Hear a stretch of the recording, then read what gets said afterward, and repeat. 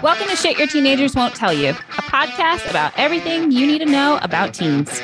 I'm Kathy. And I'm Meredith, and we speak teenager. Did we also mention that we're best friends? We've worked as admission officers, prep school administrators, and most importantly, have coached thousands of teens. In other words, we have seen it all. So join us every week as we give you the lowdown on all the shit your teenager isn't telling you. Because trust us, there's a lot of it. And if you don't know what to do with the teenagers in your life, don't worry, we've got your back.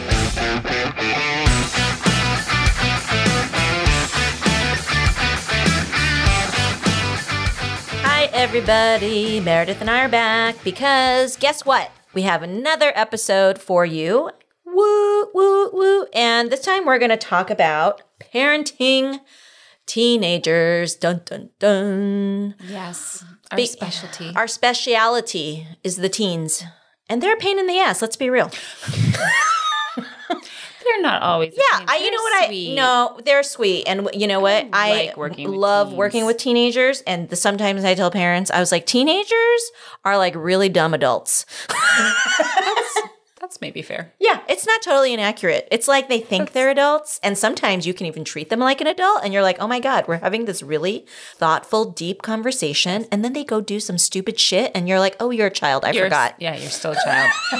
That is the illusion of adolescence, that they lull you into believing that they have a level of maturity that they don't have. Don't trust, they don't believe that. No, don't believe it. They don't have any sense. They have some sense. Some sense. But not all the sense. But not that much. So we thought we'd do an episode on parenting teenagers because I think it's different and the same as parenting little kids. There's still some things like structure, consequences, consistency, all of that stuff that is true for little kids is also true for teenagers. But some things start changing, and you're probably noticing that your relationship with your teenager is changing. Totally. And how do you parent appropriately as you prepare them for that next stage of their life? If they're going to college, they're going to be independent really soon, living independently, making their own choices. And how do you make sure they're going to keep making good choices? How are they going to keep themselves safe and do all the right things? And it's hard to know. But Meredith and I have worked with lots of teens. So many. Over the course of our career. So we're going to give you some of our top tips if we might be bold enough to do so, if you would allow us to be bold enough to do so. But Meredith, why don't you start us off? What's your first top? parenting? Yeah, first parenting tip. Well, you don't have to be your top, but you know. Yeah. We did a little brainstorm earlier. What's something that you think parents of teens really need to be conscious of as they are parenting? Okay. I got this. So I think one of the trends that I have seen is that there tends to be this temptation because you have this sort of like large child in your home who, you know, at this point can dress themselves and feed themselves and drive themselves and do a lot of adulty kinds of things that sometimes we forget, to your point earlier, that they are still very much children. They are in a later stage of childhood. They're in a middle stage at high school, by the way, middle adolescence, technically. But they're still very much children. So what I see sometimes is in the name of helping your children cultivate greater independence, there can be this abdication of responsibility. Oh, they'll figure it out. Or, you know, they need to just like figure that out and figure out how to get themselves from point A to point B, or where there's a little bit more of a laissez-faire kind of approach to parenting. And this is made, I think, more complicated if you have multiple children in your home, some of whom are littler, whose maybe day-to-day needs are a little more in your face. So just because adolescents are not as needy in the way that they were when they were like 8 or 9, they actually, I think, need you more. A parent once asked me if I could choose any time in the childhood sort of lifespan where I would have stayed home with my children, what phase would it have been? And I said adolescence without hesitation, because it's the stage of development that tends to be the most complex, and a lot of it is happening sort of internally and behind the scenes. So I think my sort of like number one piece of advice is this is the time as a parent for you to be more involved, more curious. But when I say that, the nature of your involvement, how you get involved is really important, because if you're just too involved by being all in their business, doing things for them, that's going to backfire. Micromanaging. Don't micromanage is a bad idea. But what I mean by that is know who their friends are. Have relationships with those friends' parents. Have, there's a temptation to sort of say, well, all of their friends are getting iPhones in their freshman year, or all of their friends are staying out till midnight. Even if that makes you a little uncomfortable, stick to your kind of rules and boundaries. Adolescents need boundaries, no less, and I would make the argument even more than younger children. So I think just sort of know that, like— Can you say that again? I think that's so important. Okay. And I think parents miss that. And I agree with you wholeheartedly. Yeah, adolescents need backstops. They need boundaries. They will push against them. That is their sort of developmental wiring at this stage. They will make it not as pleasant for you to set those boundaries often. Oh, they will make it your life hell. But you must do it. It's so, so critical, which sort of brings me to, you can't do that if you're trying to be your kid's friend. Oh, this is my pet peeve. Go for it. You ain't their friend. Oh, Lord. And I get it because Meredith and I work with teenagers, and some of the teenagers I work with, I'm like, I would like to be your friend. You're so cool and interesting, and you have all these amazing thoughts about life that I think are just, it's so fun to be helping kids have those conversations at this stage of their life where they're developing their own sense of self, their values, their thoughts on the world. It's actually a really cool stage of development, which is why Meredith and I work with so many teenagers. But the mistake that I think parents make is that they want to be liked too much by their teen. Yeah. Yeah. And in that wanting to be liked by them, they can be too permissive. They can, like you were saying, abdicate responsibility. Like, whatever, they'll figure it out. They're almost grown. They're going to have to, whatever, do X, Y, Z, or solve that problem. And in some ways, I mean, there are times when that's appropriate. But I think that this whole friendship thing really can get in the way of good parenting. And especially when you have kids who are making the wrong choices, who are making mistakes over and over again, who are lying, who are manipulating you. And they're good at that. You're like, very good. Like, yeah, exactly. And it's funny, I'll have parents who will say, oh, well, it's my husband. My daughter really knows how to work my husband. Oh, trust me, she's working you too. I mean, just the fact that you made that statement shows us that she's working you too. I'm like, oh, trust me, she's working you too. She has triangulated y'all. Yeah, they know. The teenagers, they know. They're good. They're Sniff it out. Oh, and they will smell blood in the water. No, they are tricky. They're tricky. And they do it with all the adults in their life. It's not just you. As teachers. Oh, yeah, they do it with us all the time. They do. Yeah, exactly. I'm like, what? But they need to be called out on that. And you know what? It's really uncomfortable. And it still needs to be done. And they're going to kick and scream and yell. And it gets worse when they're teenagers, right? Like having a little kid throw a tantrum, you can just understand like, okay, they're not emotionally regulating. They're not using their words. And this is how they know how to express their frustration, anger, sadness, whatever. And then the teenagers, whew. I mean, a question I would, I'm always struck when I'm hanging out with my friends who are parenting smaller kids. And, that sort of routine of maybe they're in a store and someone hands them something and they say, well, they provide a prompt of, what do you say? And then over time that becomes a habit, right? Oh, please, thank you, you're welcome. So think about all of the things that you reinforced, all of the good manners or the behaviors or the habits that you really sort of intentionally reinforced when your children were smaller. Yeah. It is still the case that they need just as much, if not more, reinforcement when they're bigger because the stuff is more complicated. And so what behaviors in your child need reinforcing? I think that might be a way to think about it. So for example, like I call kids out on bad manners in adolescence all of the time. Of course, they intellectually know that they should say, please or thank you. But because they are still children, they do still need that check. They do still need that boundary of actually, that's not how we show up in this family, or those aren't our values. And that's a really small, kind of silly example, but I think it speaks to sort of what we're trying to get at, which is they need to know boundaries of appropriateness for lots of different areas of life. Now, the difference is when you've got a 5-year-old, it's sort of binary. This is right. This is wrong. We don't do this. We do this. When you have an adolescent, they're going to want to argue with you. And you need to be open to that. And what I mean by that is not reactive. I mean, sometimes you just need to be like, look, I'm pulling the parent card. Here we go. But engage in a conversation because you may be wrong. That's also true. So, for example, I had a student I was working with recently whose all of their friends have a much later curfew than this student. Their parents hold a pretty firm line on when this kid can come home. And I'm working with him, and he's sort of throwing a little temper tantrum with me about extending his curfew and, oh, they don't get it. And they don't like, and all my friends, so like, it looks so weird. I have to leave a party and I have to call my mom and it's so awkward. And I was like, is this how you show up when you talk to them? I said, because if you showed up like that with me, there's no way in hell I would extend your curfew because you sound like a child. I was like, so you need to come correct like an adult human who's thought about what it is that they're concerned about and strategically addressing that. So that's one conversation. With the parents, I said, absolutely, hold your line.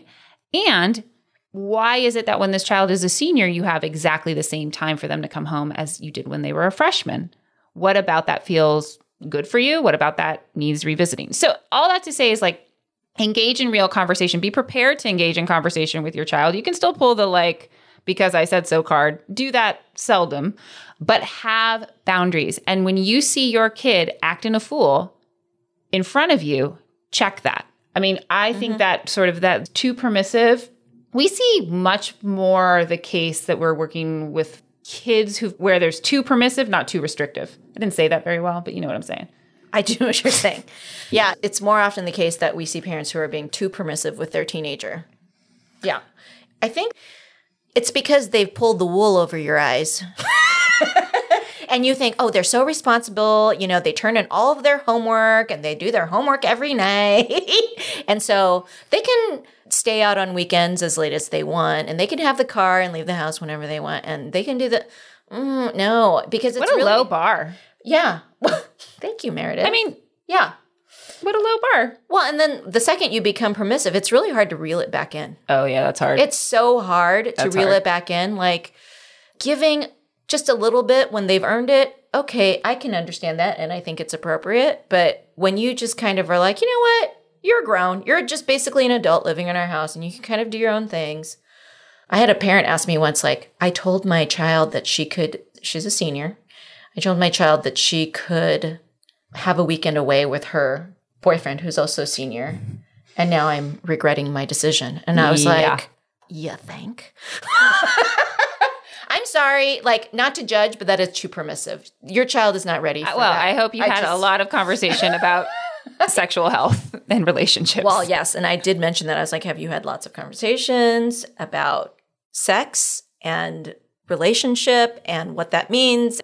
And have consent, you talked, have and you, substances and yeah. And have you talked to the other set of parents and what have you agreed? You know, there's just all these and what conversations have you had with the kids? Like all of this boils down to, I think, for teenagers is having these conversations to help them think through all of the what ifs and the concerns and the maybes and the, you know, it helps them make sense of the situation more deeply in a way that they're not thinking of, right? Because as a teenager, no matter how mature your teenager is, yeah, they're going to be psyched to get a weekend away with their boyfriend or girlfriend, right? Sounds fun. Maybe they're not sexually active. Okay, fine. I'll accept that for the purpose of this conversation. But is that actually appropriate? Right? And having that instead of like, you don't need to have that conversation behind closed doors when you have a teenager, like a senior in high school. You can actually have that conversation with them. And should. I mean, I think that's the point, is to be inclusive. But I think we want you to be inclusive because teenagers do have good minds, a lot of them, and they will make salient points. However, you're not on equal footing. I think I work with some parents who are legit like afraid of their kids. Or their kids can outwit them. Or their kids or out logic or out reason. I was them. that child. Well, no, I was. I would try, but my parents came. Well, your parents are pretty. My parents are like, oh, you want to flex on me, kid? Okay. I was like, but there are kids like that who are kind of who can kind of do logic circles around their parents, right? 100%. And if you feel that happening, shut that shit down. If you feel that permission. Well, I would say if you feel like that's happening, watch them have a little fit when you shift it to feelings. When you shift that moment to, you know what, this conversation is making me feel X. It's making me feel disrespected. It's making me feel whatever. It's making me feel uncertain. Take your power back as a parent in that moment and anchor it in how they're, these really smart, because I was that way. I would be super analytical without regard to the impact I might be having on the people around me. And so, for example, I think sometimes in a popular culture, I have two things to say about this. It's too often, that's just teenagers. That's just how they, they're just, like sometimes I'll be out in society when I leave my house.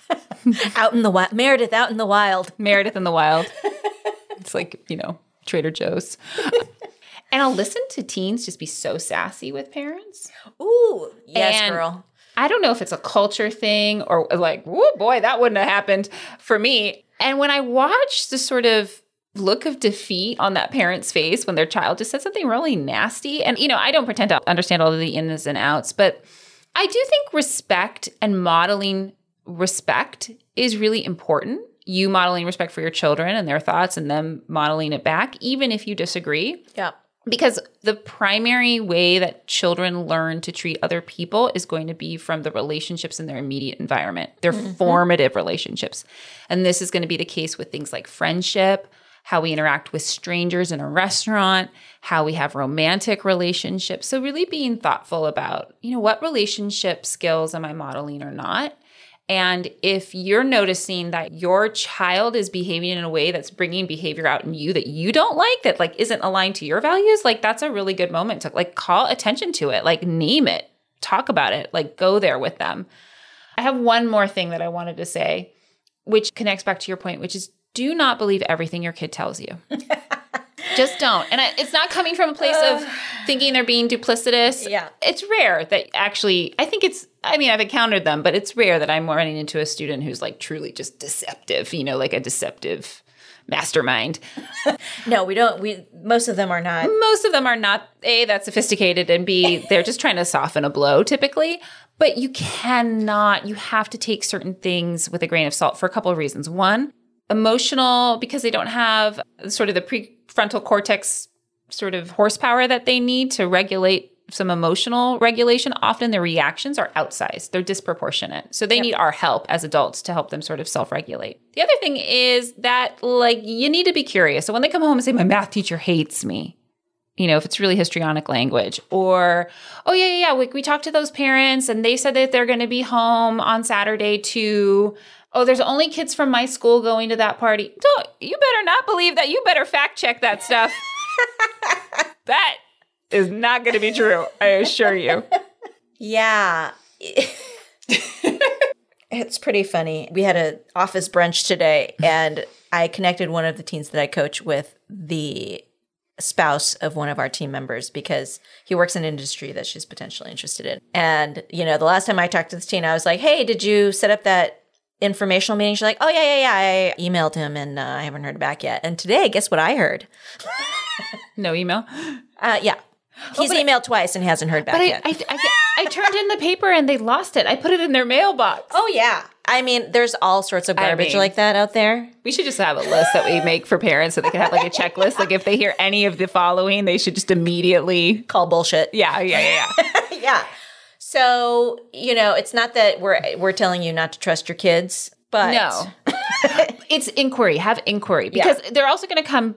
They're going to pull on your heartstrings and it's legitimate. They might come home from like a weekend social activity and be really upset because they think something in their friend dynamic is off, or something went down at a party and they're just so upset about it. And so-and-so was so mean to them, and so-and-so's parents were so mean to them, and your mama, papa bear instincts are going to be all fired up, and you are going to be like, how dare so-and-so treat you like that? Yeah. And maybe they were treated like that, okay? Maybe, probably more likely, there's some middle ground there. Nonetheless, your job in that moment isn't to loop emotionally with your child, but to provide, again, help them emotionally regulate. Okay, how would you problem solve? What do you think you need to do? How can I support you? Yep. What do you need from me?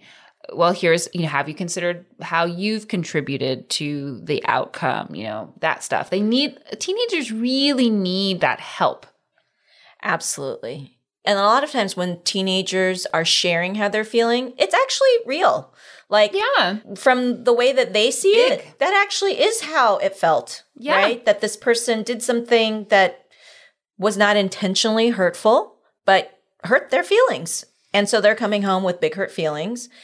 And it begs the question for parents, like, are you emotionally intelligent enough to have some of these conversations with kids? Because it does, I think, require that. And what we find, I don't just anecdotally, for the kids that I work with, the ones who are emotionally intelligent and more mature, I think, for their age, are the kids who are able to have these types of more open conversations with their parents. It's not universally true, but it's one way as a parent that you can actually help your teenager. Yeah. And in addition, which speaks to the modeling, which I think is huge, huge, huge for any age. So model. Even when you don't think you're modeling, you're modeling. I mean, they're watching you all the time. They take in so much information in their environment. And, let's say your kid comes home and they're super upset. It's also not minimizing how they feel. It's sort of helping them learn to right? Again, go back to the same stuff you did when your kids were little. Help your kid learn to self-soothe. Help your kids to sort of calm their emotional state and their nervous system before thinking about decisions, right? Help them follow up with people they need to follow up with. All of that still holds the same, if not greater weight in adolescence. I think the other thing that, and I'd be curious, Kathy, what you think about this. This is something I ran into a lot in my career. And it has to do with things like, the kind of tropes of teenagers, the sex, drugs, rock and roll stuff, particularly when it came to drinking and substances and party culture in high school.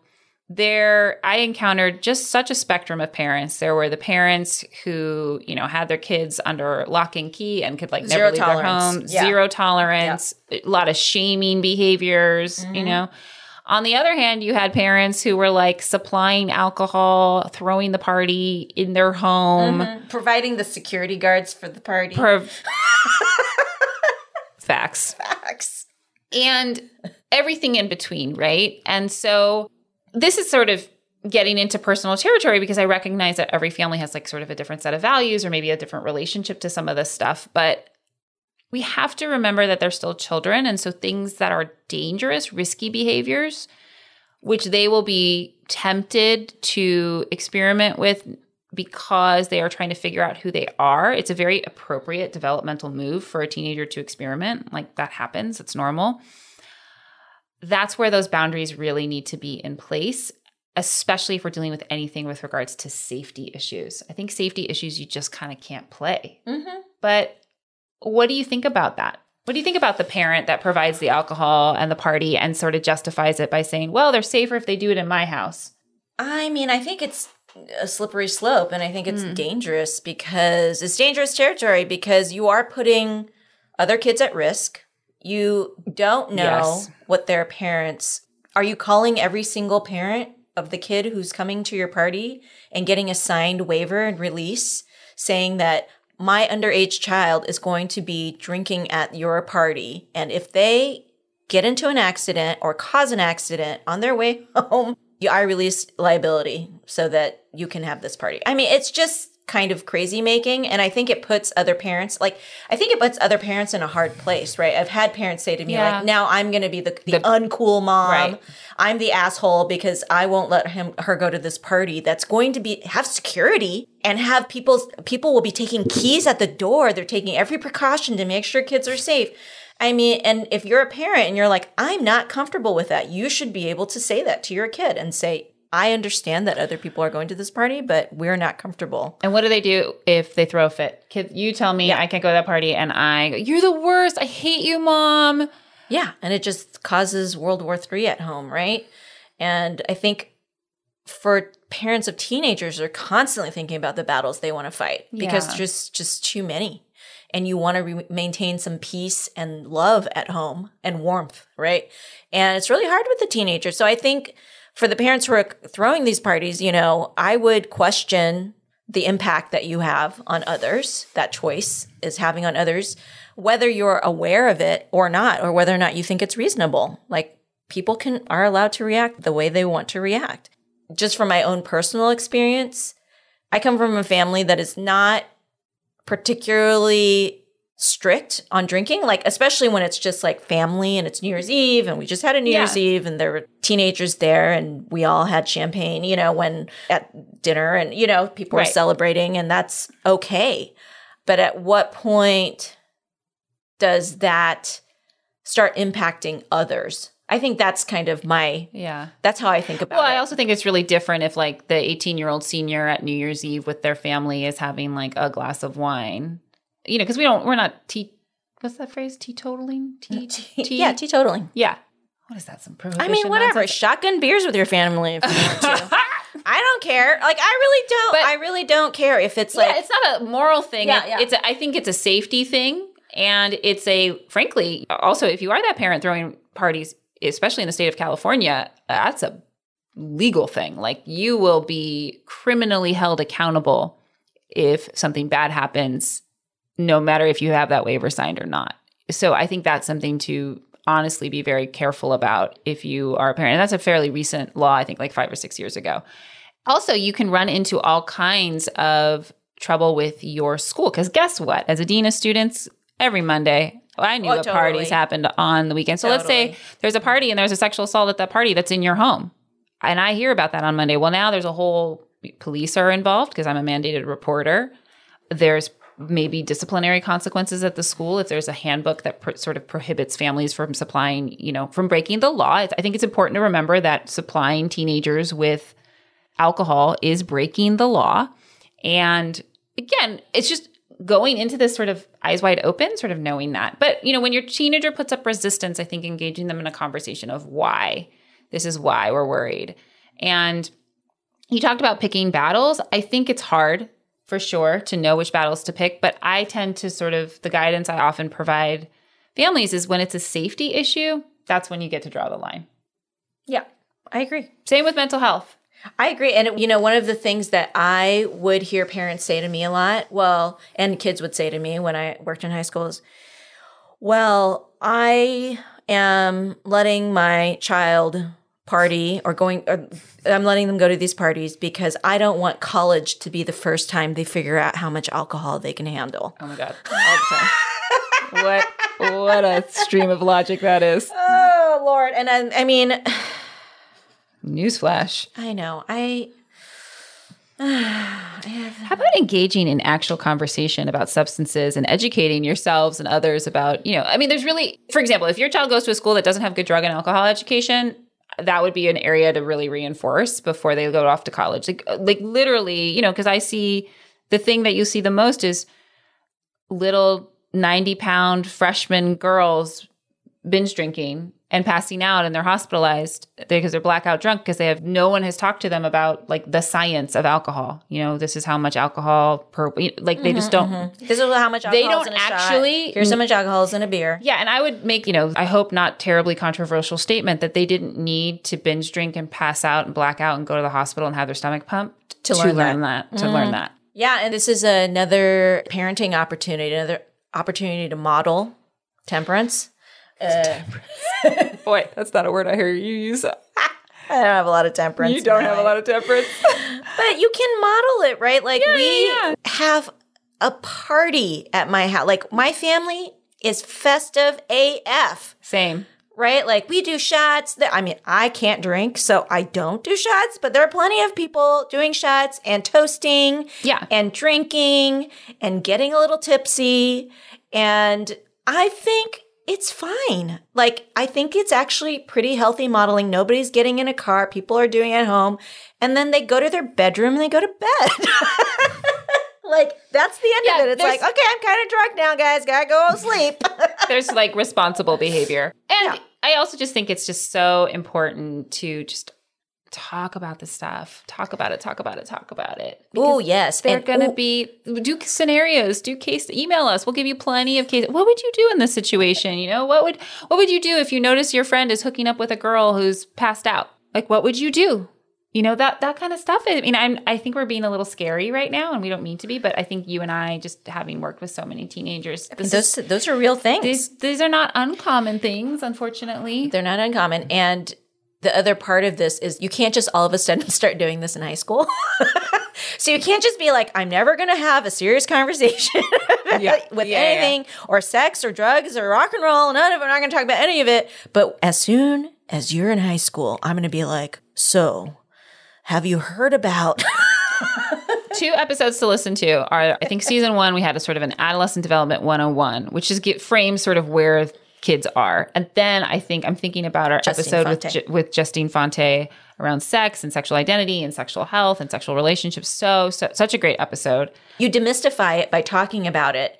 And you the earlier you talk about it, the less it becomes taboo. It's just something that you talk about. And she had a line in there that I've since used all the time, which is have 100 1-minute conversations instead of 100-minute conversation. Totally. And I love that. I thought that was such good advice. Okay. So we've talked about being consistent. We've talked about sort of having backstops and boundaries. I also think, like, I don't know how to say this, but just love up on your kid, sort of demonstratively. And that may not be everyone's style, but nothing makes me happier than watching a teenager getting sort of pounced on by their parents physically, like they're hugging them or they're like giving them a kiss and they're like, "Whoa." But I know, but here's the thing. You see that reaction. What Kathy and I see when we work in schools is sort of them coming into our office later at a meeting and sort of like cutely joking about that. Like you can tell that sinks in a way that's really like kind of lovely. Absolutely. And so I think sometimes, they're like, maybe they're gross, maybe they're a little stinky. But I think the more that like the more affection, I think, again, modeling, right? Because teenagers don't lose sight of the fact that they're incredibly self-conscious in adolescence. They will not give you the satisfaction of like showing it, but they are very self-conscious. They're always trying to fit in. Always, always, always trying to fit in. Mm-hmm. So the more like acceptance and compassion that they can receive while still being boundaried, while still being authoritative when necessary, the better. And it's a hard balance. I think we're talking about balance, and it's by no means easy to strike that balance. Yeah. And even if my mom is not a very warm person, but I think that if that kind of display of physical affection doesn't come naturally for you, I think that it can come in words. Right? And just being empathetic and open and curious, asking open-ended questions, being present, being available. That is so much of what teenagers need. And knowing that you're still paying attention to what's going on in their lives and it matters to you, right? What they're doing matters to you. It's not that they're just this adult roommate that you have in your life. I love what you just said. I think that you are still paying attention and that you're there. You're still at the games if you can be, or if you have a really gnarly work schedule, you're sending that text, wishing them good luck, right? Because I think teenagers they're very resilient and they have a lot of grace, but they just feel so good when the people in their lives that they love and who are most important to them are around. Even if they pretend like they find it annoying. They love it. Yeah. They love it. They do. Well, I think that's our episode. Okay. All right. Okay, parents of teenagers, Godspeed. Hang in there, friends. Doing the best you can. You got this.